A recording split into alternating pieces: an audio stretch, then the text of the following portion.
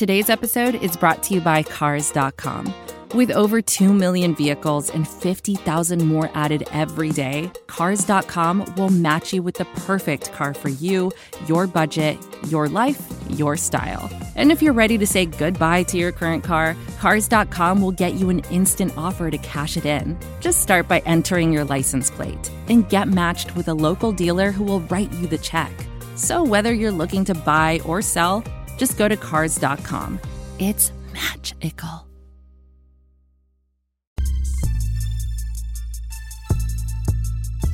You're listening to Straight No Chaser on Dogs by Nature Radio. Yeah, I mean, obviously, you said it, the gold standard. I mean, they've been top of the top in the AFC for the past decade or so. So, I mean, it's, they're highly competitive, so it's good for us to play somebody like that. But, you know, it's all about the next game. So we're playing the Chiefs this week, and then, hopefully, obviously, looking for a win, and then move on to the next one after that. And you try and improve each week. And so this week we're trying to just do our job. Now, here's your host, my dad, Thelonious7.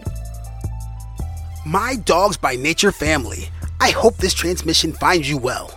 My name is Thelonious7, and you're listening to The Opposition's Position on Dogs by Nature Radio. The inaugural week of the 2021 season will be epic, as your Cleveland Browns look to respond to that season-ending playoff loss in our nation's crossroads at Kansas City. Well, to help us prepare for this meeting, we've reached out to Reverend Nacho. He can be found at KC Shuffle on Twitter. Without any further ado, let's get into the questions. Week 1 will be huge for us as Browns fans. The last time we saw real football, we watched the clock hit zeros on our playoff hopes at Arrowhead. And this year, we hope to start a deeper run at the same digs. First, what was that playoff game like from your perspective, and how big is this Week 1 game from your perspective? Last year, the Kansas City Chiefs absolutely skated by a little bit when it came to the playoff game against the Cleveland Browns. And by that, I mean that Patrick Mahomes was not playing for the second half, and we were relying on Chad Henne. Now, one thing I will say is we were able to see the Cleveland Browns offensively start to play some catch up. They were doing some really good things offensively. Defensively, you can't stop Chad Henne. That's going to be a problem. I do think we'll get into a little bit more about how we feel Week 1 is going to end up looking like. But from what I have been able to see and read about the Cleveland Browns in this offseason, I do think defensively they're going to pose a better matchup against our offense, and I do think it's going to be a pretty fun game in the first week. Like I said, we'll probably talk about that here in just a little bit. This is going to be an incredible test for the Browns this season. But if you'll bear with me for 1 second, I have one more aside question. The Indians recently announced their name change to the Guardians. It sounds like you're dealing with a similar pressure in Kansas City. What do fans think about the team name, and can you imagine an alternative? Kansas City has been working with a lot of the indigenous and first world nation tribes in and around this area. You won't see it a lot because obviously a lot of the narratives are basically headline grabbing, title attention seeking kind of headlines, but quite frankly a lot of the tribes that they have been working with directly do not have a let's say they're not focusing so much on that. Now, we have banned headdresses, we've banned, face paint, and a lot of the Native American cultural aspects that we were bringing to the game and in the stadiums. So it's going to be something that, I think is going to remain in the conversation for a while.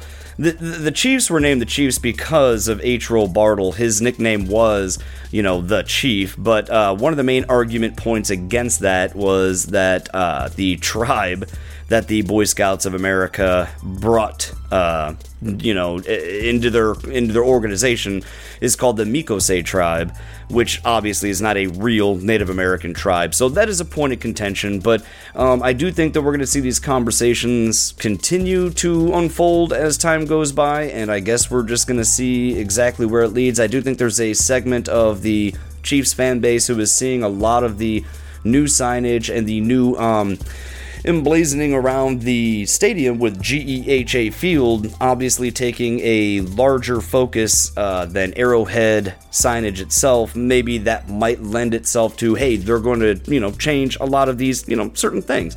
But all in all, I don't think that there's a huge push so far here in Kansas City that we're seeing, and we'll just kind of have to monitor that day by day. I always wonder how opinions vary on this topic from market to market. Appreciate some of the historical context. It's not something you usually hear. All right, back to football. Even though you guys made it to the big show in consecutive years, somehow you seem to improve drastically in this 2021 offseason. How did that happen?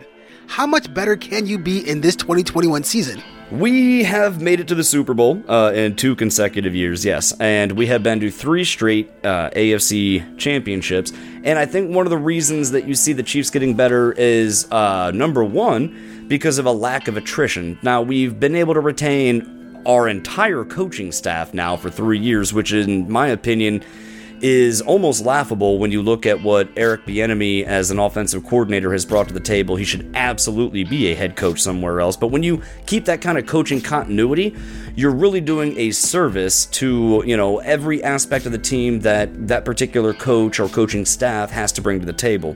Now people don't have to relearn different schemes, different verbiage and terminology. They're now operating off what they have been for multiple years, and I think that kind of consistency helps a team quite a bit. Now, in the offseason, obviously, we saw that the offensive line was a huge problem in the Super Bowl. Not the only problem.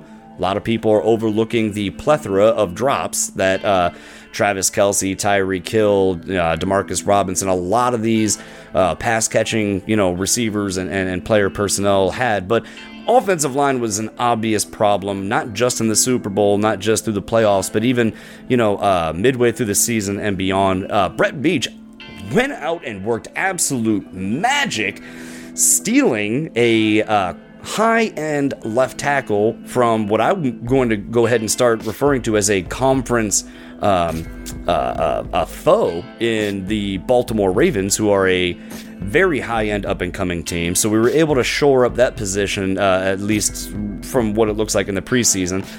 We brought in Joe Thuney on the largest left guard contract so far for left guards, but so far he is also in the preseason, and I know you can only take so much from that, but proven to be a quality investment thus far. In my opinion, the 2 steals when it comes to offensive linemen in the draft period, in Creed Humphrey at center, who is an ambidextrous center and has been an absolute anchor from what we've seen so far, and Trey Smith as a 6th round pick, who dropped so far because of health concerns due to blood clots, but he has been a stonewall from what we've seen in the preseason. And then Lucas Niang was a draft pick from 2 years ago, opted out due to COVID.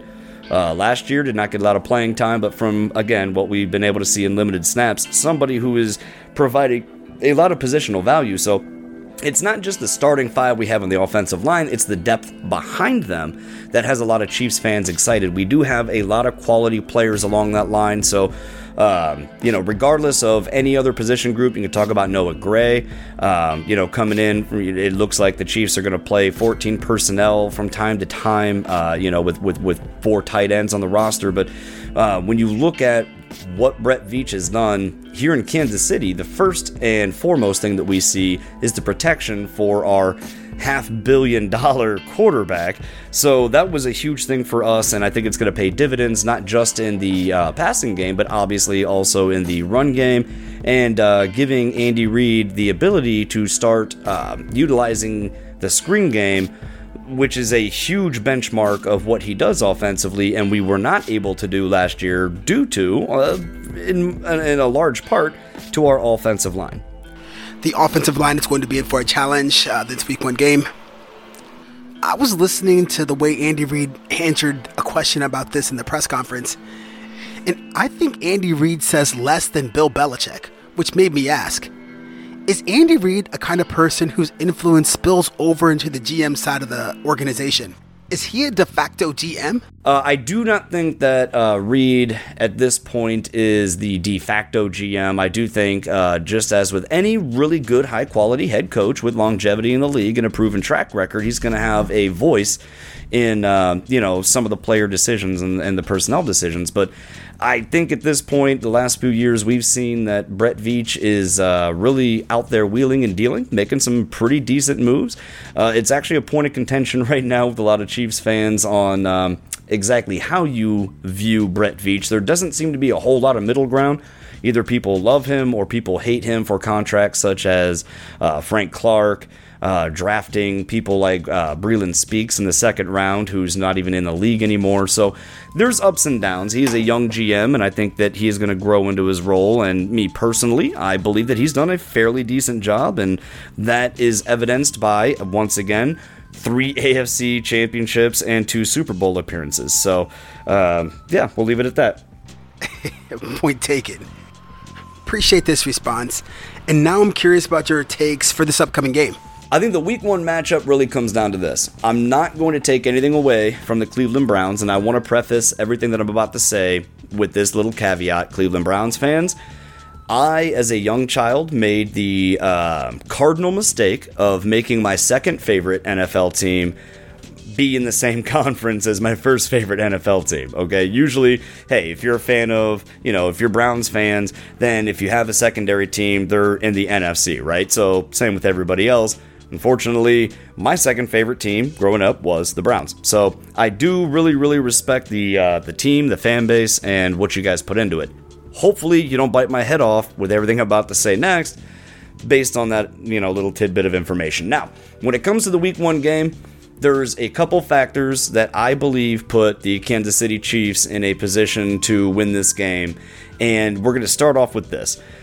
Arrowhead is a raucous environment, and not only is it typically a raucous environment, this is the first game of the season for Chiefs fans taking place at home. Not only that, but they just missed out on an entire year of being able to pack that stadium. And the one thing that Chiefs fans take to heart, one thing that we take as a source of pride, is being the loudest stadium in all of American sports. So I think what the Cleveland Browns are going to be walking into is an absolute gauntlet of noise and crowd and fan interaction that, quite frankly, I wish the Guinness Book of World Records people would come back for this game, because I think we might beat the old record of 142.2 decibels.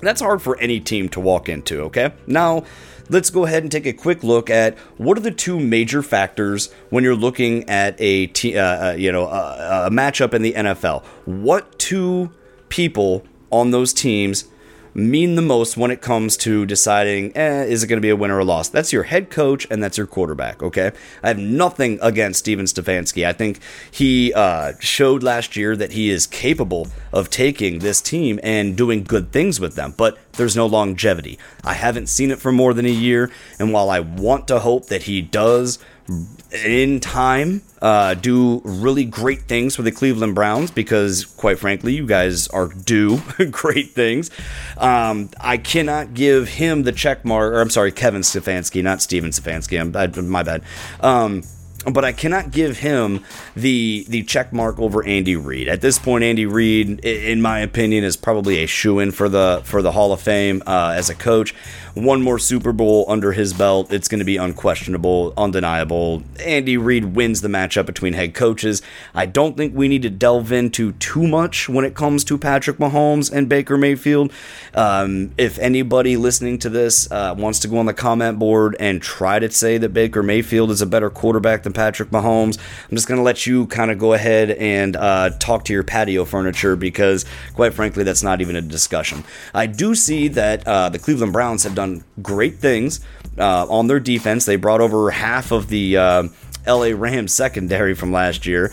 You guys do have a pretty formidable pass rush. Your linebackers aren't bad. And your offense is a pretty decent offense. I think the Cleveland Browns throughout the entire season, not just week 1, are going to ride and die on Baker Mayfield's performance, or if it is a poor showing, I think they're going to end up riding and dying on Nick Chubb and Kareem Hunt. Kareem Hunt being a former Chief, somebody that we highly miss around here, but we'll see how Clyde Edwards-Helaire does for us.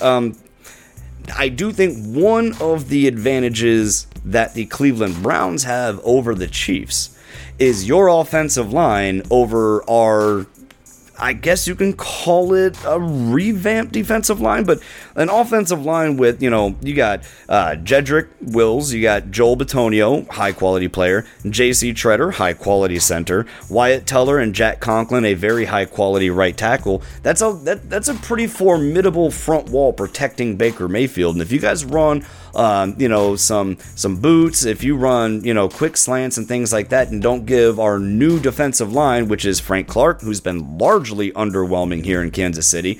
We are pretty optimistic here in KC about Chris Jones being able to split out to the defensive end position. He's shown very well in the preseason with that. Obviously, he did some of that in college, and he has lost some weight and gained some speed. So we're pretty secure with that. We did bring in Jaron Reed from the Seahawks, somebody who played also with Frank Clark when Frank was with the Seahawks, and very good defensive tackle. We also have Derek Nottie in there and doing great things. So we have some good rotational pieces. However, that offensive line is going to pose problems, and I don't think if the Chiefs are not able to get pressure or contain Baker, because Baker also not bad on his legs, but if we're not able to contain the run game that you guys have, which in my opinion is going to be the best in the league this year, I do think you guys are going to have a better run game even than the Tennessee Titans. Don't tell Derrick Henry I said that. I think that combination of the committee that you guys got behind that offensive line is going to be absolutely formidable. If we're not able to contain the run, if we're not able to bring pressure to Baker Mayfield, I do think it's going to be a close game. We call that committee the Union, and let's not forget that they were not 100% in the last game. You gave us a lot to think about with that comment. But before you go, do you mind giving us a prediction for this game?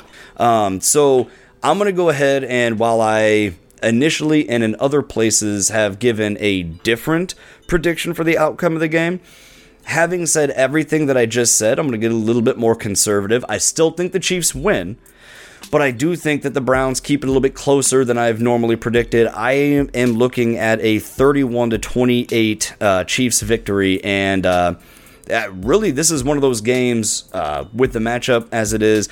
It could very well come down to special teams. It could very well come down to just one or two coaching errors. We'll see how Kevin Stefanski plays this game. We'll see how Baker Mayfield does. To me, it's going to be a great... I don't think the NFL could have put together a better first week matchup than either Chiefs-Browns or Chiefs-Bills. And they went Chiefs-Browns, and I think that's going to be great for Cleveland. I think it's going to be great for KC. I think it's going to give both teams a barometer of what trajectory these teams are going to take throughout the rest of the season and give us a lot to look forward to. Our guest today has been Reverend Nacho, host of the KC Shuffle podcast. Good Reverend, thank you for taking your time to share with us here on Dogs by Nature Radio. Do you have any parting thoughts for our audience? Thank you so much for listening to me. I know I've been rambling on for quite a bit. Make sure you check us out on Twitter at KC Shuffle Show. Make sure you check us out on YouTube as well at KC Shuffle Show. On Facebook, guess what? At KC Shuffle Show. We're also on Instagram on under something. If you look up enough KC Shuffles, you'll probably find us. But it's been an absolute pleasure. Looking forward to week 1, and let's go Chiefs. Fantastic work, sir. Thank you so much for being here. And with that, we'll put this one in the books. You've been listening to The Opposition's Position on Dogs by Nature Radio. I'm your host, Thelonious7. Take care and go Browns.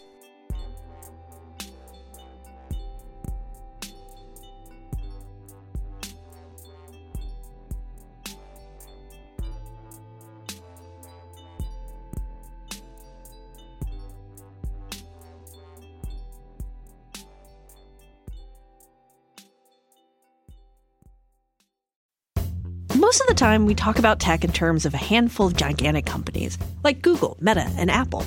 But some of the most interesting stuff we find online is the product of a single person. When you're working on your own, I think there's this beauty of being able to come up with an idea and then implement it then in that moment. You don't have to have permission from someone else. There's no red tape. In the Vergecast series Solo Acts, we'll get to know these people, the tech they use to get stuff done, and the obstacles they face trying to compete with the giants. Some people that I talk to and my friends are like, your competitors are Zuckerberg and Musk. Like, aren't you kind of like afraid of that? Every Monday, our friend Ashley Esqueda will be curating and hosting these interviews and sharing with us what she's learned. I can't believe the McRib locator was originally a tornado locator. Right. Pretty wild. Listen to our Solo Acts miniseries now in the Vergecast feed, anywhere you find podcasts.